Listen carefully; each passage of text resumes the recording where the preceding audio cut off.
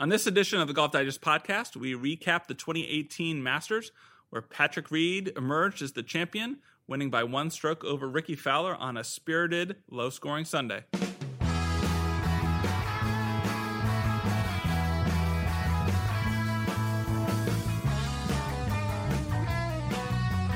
Hello and welcome to another edition of the Golf Digest podcast. It's Sunday night. We're in the Augusta National Media Center recapping Patrick Reed's victory today at Augusta National. His one-shot win over Rickie Fowler to take the green jacket and join the legends here as Master Champions. Joining me is Joel Beal and E. Michael Johnson, legends in their own right here. Guys, just some initial thoughts. Patrick Reed, our champion. Were you surprised, Mike, that he was able to pull this off? He had a three-shot lead coming into the final round, was able to pull it out with a 71. What's your impression of the day and his performance? Well, actually, I wasn't surprised. I thought heading in last night that he was going to be able to hold on and win. Everyone was pointing to Rory McIlroy and thinking it was Rory's time, but what we've learned here over the years is whenever you think something's going to happen, it probably doesn't. And in this case, I don't think a lot of people really thought Patrick Reed had what it took to hold on, sleep on the lead, and get it done. And he played well. You know, he didn't play great, but he played well enough to win, and that's all it really takes. And I think what impressed me the most is he was having flamethrowers thrown at him from all over the golf course. And still, whenever he needed to come through with something, he did. And I'll go right to number 11, where he could have made a mess of it. He hit a really nice pitch shot there and didn't. And even though he made bogey, it was a good bogey. And there are good bogeys here. And I think that kept him kind of settled down, even though he missed the putt. And from there on in, he played pretty flawless golf. Yeah, no, Reed definitely, I mean, he took advantage of the fact that he had a three-shot cushion coming in, but he did it smartly. You know, he played the golf course in a certain way, knowing, like you said, that there was the potential for guys to come from behind, but making sure it had to be those guys chasing him rather than him falling back to them. Joel, what were your thoughts about the way Patrick Reed played today and the ability to come out on top? Well, given the fact that he bogeyed the first hole, I thought everyone kind of like, okay, here we go, Rory Reed, and really he acquitted himself well after that, especially given the fact that as other guys were going low, Reed, he was really struggling today to make a lot of birdies. So the fact that he didn't necessarily have his A game was still able to manufacture a round that obviously got him the green jacket is something that really sticks out to me. You know, I do think, as we've alluded to already, a lot of people came in today thinking this was Rory McIlroy's actually tournament to win or lose, despite the fact that he was three shots back. Got off on the first hole, had a wayward drive, was able to salvage a par, and then he hits that second shot so close on number 2, just misses the putt. But you still have this sense, okay, maybe this is going to be Rory's day, but it was anything but Rory's day. Mike, were you surprised with the way Rory came out and the way he actually handled today's situation? Because everyone assumed, given his experience, given the 4 major championships, that he was going to be the guy really poised to win and do something historic, and obviously that didn't come to pass. You know, I really am surprised. I thought he was going to play well today. Whether it was going to be good enough to beat Reed, nobody really knew. But I don't think anybody was expecting McIlroy to go out and shoot over par. But it was set up right off the bat. I mean, the first tee shot going wide right, he was lucky it was still in the ballpark, quite frankly. And then he had a legitimate shot to save his par there with a good second shot. He had an opening, couldn't do that. As you said, didn't take advantage of number 2. It was just kind of this start and stop all day. And then it just kind of got away from him, you know, on the back 9. Made a bogey on 11, couldn't really get anything going after that. And by that point, there were players that had already raced past him. So, you know, very disappointing, and it'll be interesting to see how much scar tissue comes from this. Yeah, it will be, only from the standpoint of, you know, here was a guy who seemed to have been playing well so far this year, was obviously geared up for this event, trying to go for the career Grand Slam. It's the 4th time he's tried to do that here. and getting into that final group again, even if he was 3 shots back, I mean, there was this sense, obviously, that he was much more prepared for it this time around, and yet it didn't come to pass. Was there something in particular in your mind, Joel, that really stood out in terms of why it just didn't happen? It looked like his pace of play was just weird. He looked like he was out of sorts rhythm-wise. But what was your take on that? I think you hit it on the head, the out of rhythm, which was disconcerting given the first 3 days. I think what really surprised everybody, where it stood out, is that he was so calculated. And in the past, I think what's kind of got him in trouble here is he's been over-aggressive, didn't really know when to pick his spots. The first 3 days, he actually kept bogeys to a minimum here. If you look at his card, he wasn't actually racking up a lot of birdies. It was just staying away from the big number. And as Mike just mentioned, just right off the bat, he seemed hurried. He seemed like he was the one that had the pressure on him, which was funny given the one after Saturday's round. He could tell I don't know if he was either trying to deflect it or play mind games with Reed, but it backfired. And everyone thought this would be a 2-man race, and instead we got something far better. But the fact that Rory wasn't even in that conversation making the turn in the back nine is really surprising. And I think the comments from last night to tonight were really interesting. Last night, very confident Rory, ready to take this on, seemed to put everything in the rearview mirror. And then tonight it's kind of like, well, I've been in the last group 5 times. I've been a bunch of top 10s. No, that's not what this is about for a guy of that caliber. It's, as Pat Riley used to say, there's winning and there's misery. And in this case, I think he's going to go home tonight, and as much of the brave faces he put on, there's a lot of misery there. Okay, so we come away, though, from this tournament with a couple other players here. Is it misery, or was it, winning in some sense, shape, or form for a couple other guys, specifically Ricky Fowler and Jordan Spieth? Joel, you alluded to the fact that we wound up having a chase. It just wasn't the guy that we initially thought was going to be the chaser, if you will. Let's talk about Ricky Fowler. You wrote about him tonight for GolfDigest.com. What impressed you about what he did? He came up and had one of the best final rounds he's ever had in a major championship. Came up just short, but can he take something away from this week, something good to work on for the future? That's the impression he gave to the press after his round, saying, for the first time, I felt like I kind of know now what it takes to get it done in the major championship. Saying something, given he's had 8 top 5s in majors before, so the fact that he conceded that, before, quite didn't know how to play this rodeo. So clearly the confidence there is for Fowler. Especially given the way he finished. He kind of got off to a slow start. He was even par through 7 holes. 1 over through 7 holes. And, I think starting the day 5 back, he needed that birdie eagle start to kind of get things going. So the fact that it bounced back, like he even admitted that he really didn't get going until he saw what other guys were doing on the board. But yeah, the way he finished, especially on 18, knowing the pressure, as we kind of talked about, it's one thing to make the putt to win the Masters. It's another to know that your miss means it's totally over. The fact that he made the putt, giving all that was really set up at the moment, really, I think it's something that he can take forward. And something he mentioned that Shinnecock's one of his favorite courses in the country. He seems really repped and ready to go. Well, it's interesting because Fowler did obviously make that birdie on the last hole, requiring Reed to come through on the last few holes. There were no fireworks from Reed here at the end, but at the same time, some steady play. Before we get back to Reed and what the significance of the win means for him, the guy obviously that did put up fireworks on the leaderboard for a long time was Jordan Spieth. Looked like he might actually be coming in with a 63, a closing round 63 to perhaps put himself in a playoff or perhaps even win. He bogeyed that last hole, but at the same time, he really was the one that was causing some excitement here today.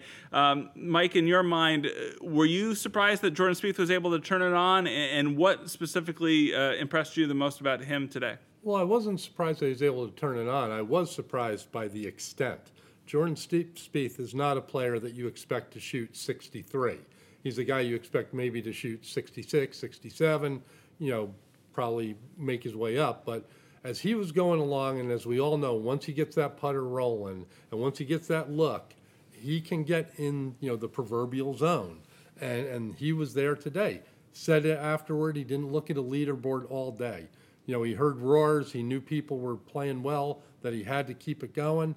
But I think the fact that he was in his own game and just trying to play like he plays, I mean, man, this guy's really something special. I think, like Fowler, I agree, a big win for Fowler today. I think it was a big win for Jordan Spieth. Hell, just getting it over the water on 12 was a big win for Jordan Spieth. And and I would add John Rahm in that too. I mean, John Rahm didn't look like he was really playing that well, and he finds himself fourth at the end of the day. And I think he can build on a lot of this by saying, you know what, I was right in there, kind of sort of had a chance, and I didn't even play that well today.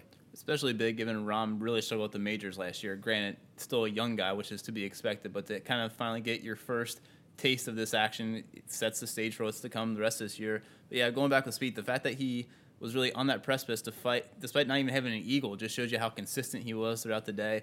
Especially a lot of people, I know he came in as the favorite thanks to a strong start at Houston, but not many people were talking about Jordan Spieth before Thursday. Everyone was wondering what was up with his putting. Really had fallen behind his peers, such as Justin Thomas and DJ, even Rory. They were kind of stealing the scene. So if only to inject some life and instill some confidence to the rest of the year, I think this was a big day for Jordan. Well, starting today, nobody was talking about him winning starting today. 9 shots back, obviously. I agree with you. It's funny, something about that 12th hole today, and when he hit it over and he kind of jokingly gave himself a pat on the back, a cheer there, and then made that putt. And when he made the putt, that's when I finally said, oh my gosh, this guy could really actually win today. He could come through and perform. And so, you got to give him a lot of credit for hanging in there and creating a situation where a lot of pressure got put on Patrick Reed. And Fowler did the same thing. But I really think Spieth was probably the guy that Reed was looking at a little bit more than Fowler down the road. To turn back to Reed for a second here, it's a guy who all week, had been performing better than he'd ever done in a major championship and better than he'd ever done here at Augusta National with some pretty low rounds the first 3 days. Was there something in particular about the way Reed played this week, Mike, that was different than what you've seen before and maybe explains, obviously, the reason he comes away here with a green jacket? I think he, for once, really grounded out. I mean, if you look at his record in majors, it's abysmal to begin with. And he did not have his A game this week. I mean, he only hit 2/3 of his greens in regulation. So he was having to rely on parts of his game that are not normally an overly strong suit. He's proficient at, around the greens and putting, but he's not brilliant by any stretch of the imagination in those areas. And those bailed him out. Yeah, he missed a couple, but he didn't really miss the ones that he had to have. And when you add that in, that's how you get to be a major championship winner. I think people forget with Reed, relatively young guy, and now has 6 PGA Tour wins and a major. That's a pretty good resume. Well, it's interesting that you said that he grounded out, because obviously the reputation that Reed has, aside from being able to win regular PGA Tour events, if you will, is being this grinding player in match play situations. Obviously, he's done very, very well at the Ryder Cup, at the President's Cup. He took down Rory McIlroy famously in 2016 in their singles match. And so grinding things out seems to be something that you would expect for him to do, but it wasn't something that was coming through in the major championships. Joel, in your mind, is there... what can we take away from Reed's win here? Do you think this is going to spur him on to bigger and better things? Is this the kind of thing that he needed to get kind of over a hump, if you will, psychologically with a major championship in order to be able to perform better on those stages? What do you think the impact of the win will be for him? By itself, I don't think it changes things, but going back to how he played at Quail Hollow last year, for the longest time, it was Patrick Reed's a guy who didn't have a top 10 at the major. How can we take these top 5 aspirations seriously? So kind of coupled with now runner-up at the PGA, now win at the Masters, it does show you, hey, maybe this is a guy who can be in that upper echelon level and not just this one-week wonder when the Team USA events come around. Just Captain America. He's long or just Captain America, huh? I think the thing that is the most shocking, though, I think if you would have asked people before this week started, will Patrick Reed ever win a major? I think there would be a concession of yes, but it would have been an Open Championship or a PGA. This course didn't really seem conducive to his. I mean, going in, I think he didn't have a top 20 at this course in 4 previous appearances. Obviously, I think his lack of distance has something to do with that. But the fact that he got it done at this course, I think you do start to wonder, hey, is this a guy who could win maybe 2 or 3 majors at different venues, which I don't think a lot of people thought he had that in him. What was interesting for me, too, about his victory today was, something that's been alluded to in the media for the last few days. Patrick Reed has a reputation amongst fans of being this kind of brash, cocky player. one who, when you're rooting for the USA against Europe, of course, you want to root for that kind of guy, but sometimes it isn't the case here in regular on the PGA Tour in regular situations. He even alluded to the fact that on the first tee, he knew that Rory McIlroy was getting a larger cheer when he was announced than Patrick was. And it almost drove him, in my mind. You heard him talk after today's round, and you kind of get the sense that he gets motivated a little bit by the fact that he's probably not the one that people are rooting for. Do you think that might change, though, down the road? Do you think the fact that he's now won a major championship, Mike, whether this perception of him might be altered, if you will, or is he still going to be kind of this, cocky guy who's never going to get past that I'm a top 5 player quote that he had a few years back? I don't think he's going to change. I think what'll be interesting will the fans' perception of him change? Mm-hmm. I think it's a little overblown, quite frankly. He does some things that kind of feed into it, but I don't think at his base he's this horrible human being that people make him out to be. But I think there are two ways of going. David Duval won a major and kind of lost everything because he thought it was going to be life-altering, and it wasn't. Conversely, we look at like Sergio Garcia, and it seems to really have liberated him. And I'm sure part of that is it was unexpected and came late in his career. But I could see winning a major really liberating Reed and getting him, maybe not personality-wise, but performance-wise, to kick it up a notch where he might ascend to that. It's a tough crowd now to get in that top 5. But I think he's going to be on the precipice, if not within it. There's one thing I wanted to touch on. Mike mentioned the fan perception. Yes, it was very clear that the fans were pulling for Rory to start the day, then as it went on, Spieth and Fowler. But those were also arguably the 3 most popular guys in the game. If he was going against any other player, just a rank and file player, I don't think you would have seen, not the animosity, but just the lack of fervor behind Reed this week. I think that's something we need to take into account when discussing the fan reaction. I 100% agree with you. Plus, if you think about the storyline that Rory was trying to go for, a historic storyline, it wouldn't have been, it would have almost been surprising if it went the other way, that people were rooting against Rory for some reason. I think he's a very likable guy out there on tour, and I think a lot of people would like to see him get that career Grand Slam. It didn't happen this week, obviously, but it's not surprising that they were rooting for that as well. And even Reed acknowledged that to a certain extent here. But, we came into the Masters talking about all these great storylines. We came out of the Masters having a first-time major champion, the 4th time that we've had that here in the last 4 years at Augusta National. Lots of low scores over the weekend. When you come away from the 2018 Masters, what's going to be the thing that really sticks out in your mind? Mike, I'll ask you that first. I think that the tournament delivered. Despite everyone thinking it was going to be one of the top 3 or 4 players in the world at the top of the leaderboard at the end of the day, they were all in it at some point in time and in it late for the most part. So I thought we were set up for a huge disappointment possibly this year.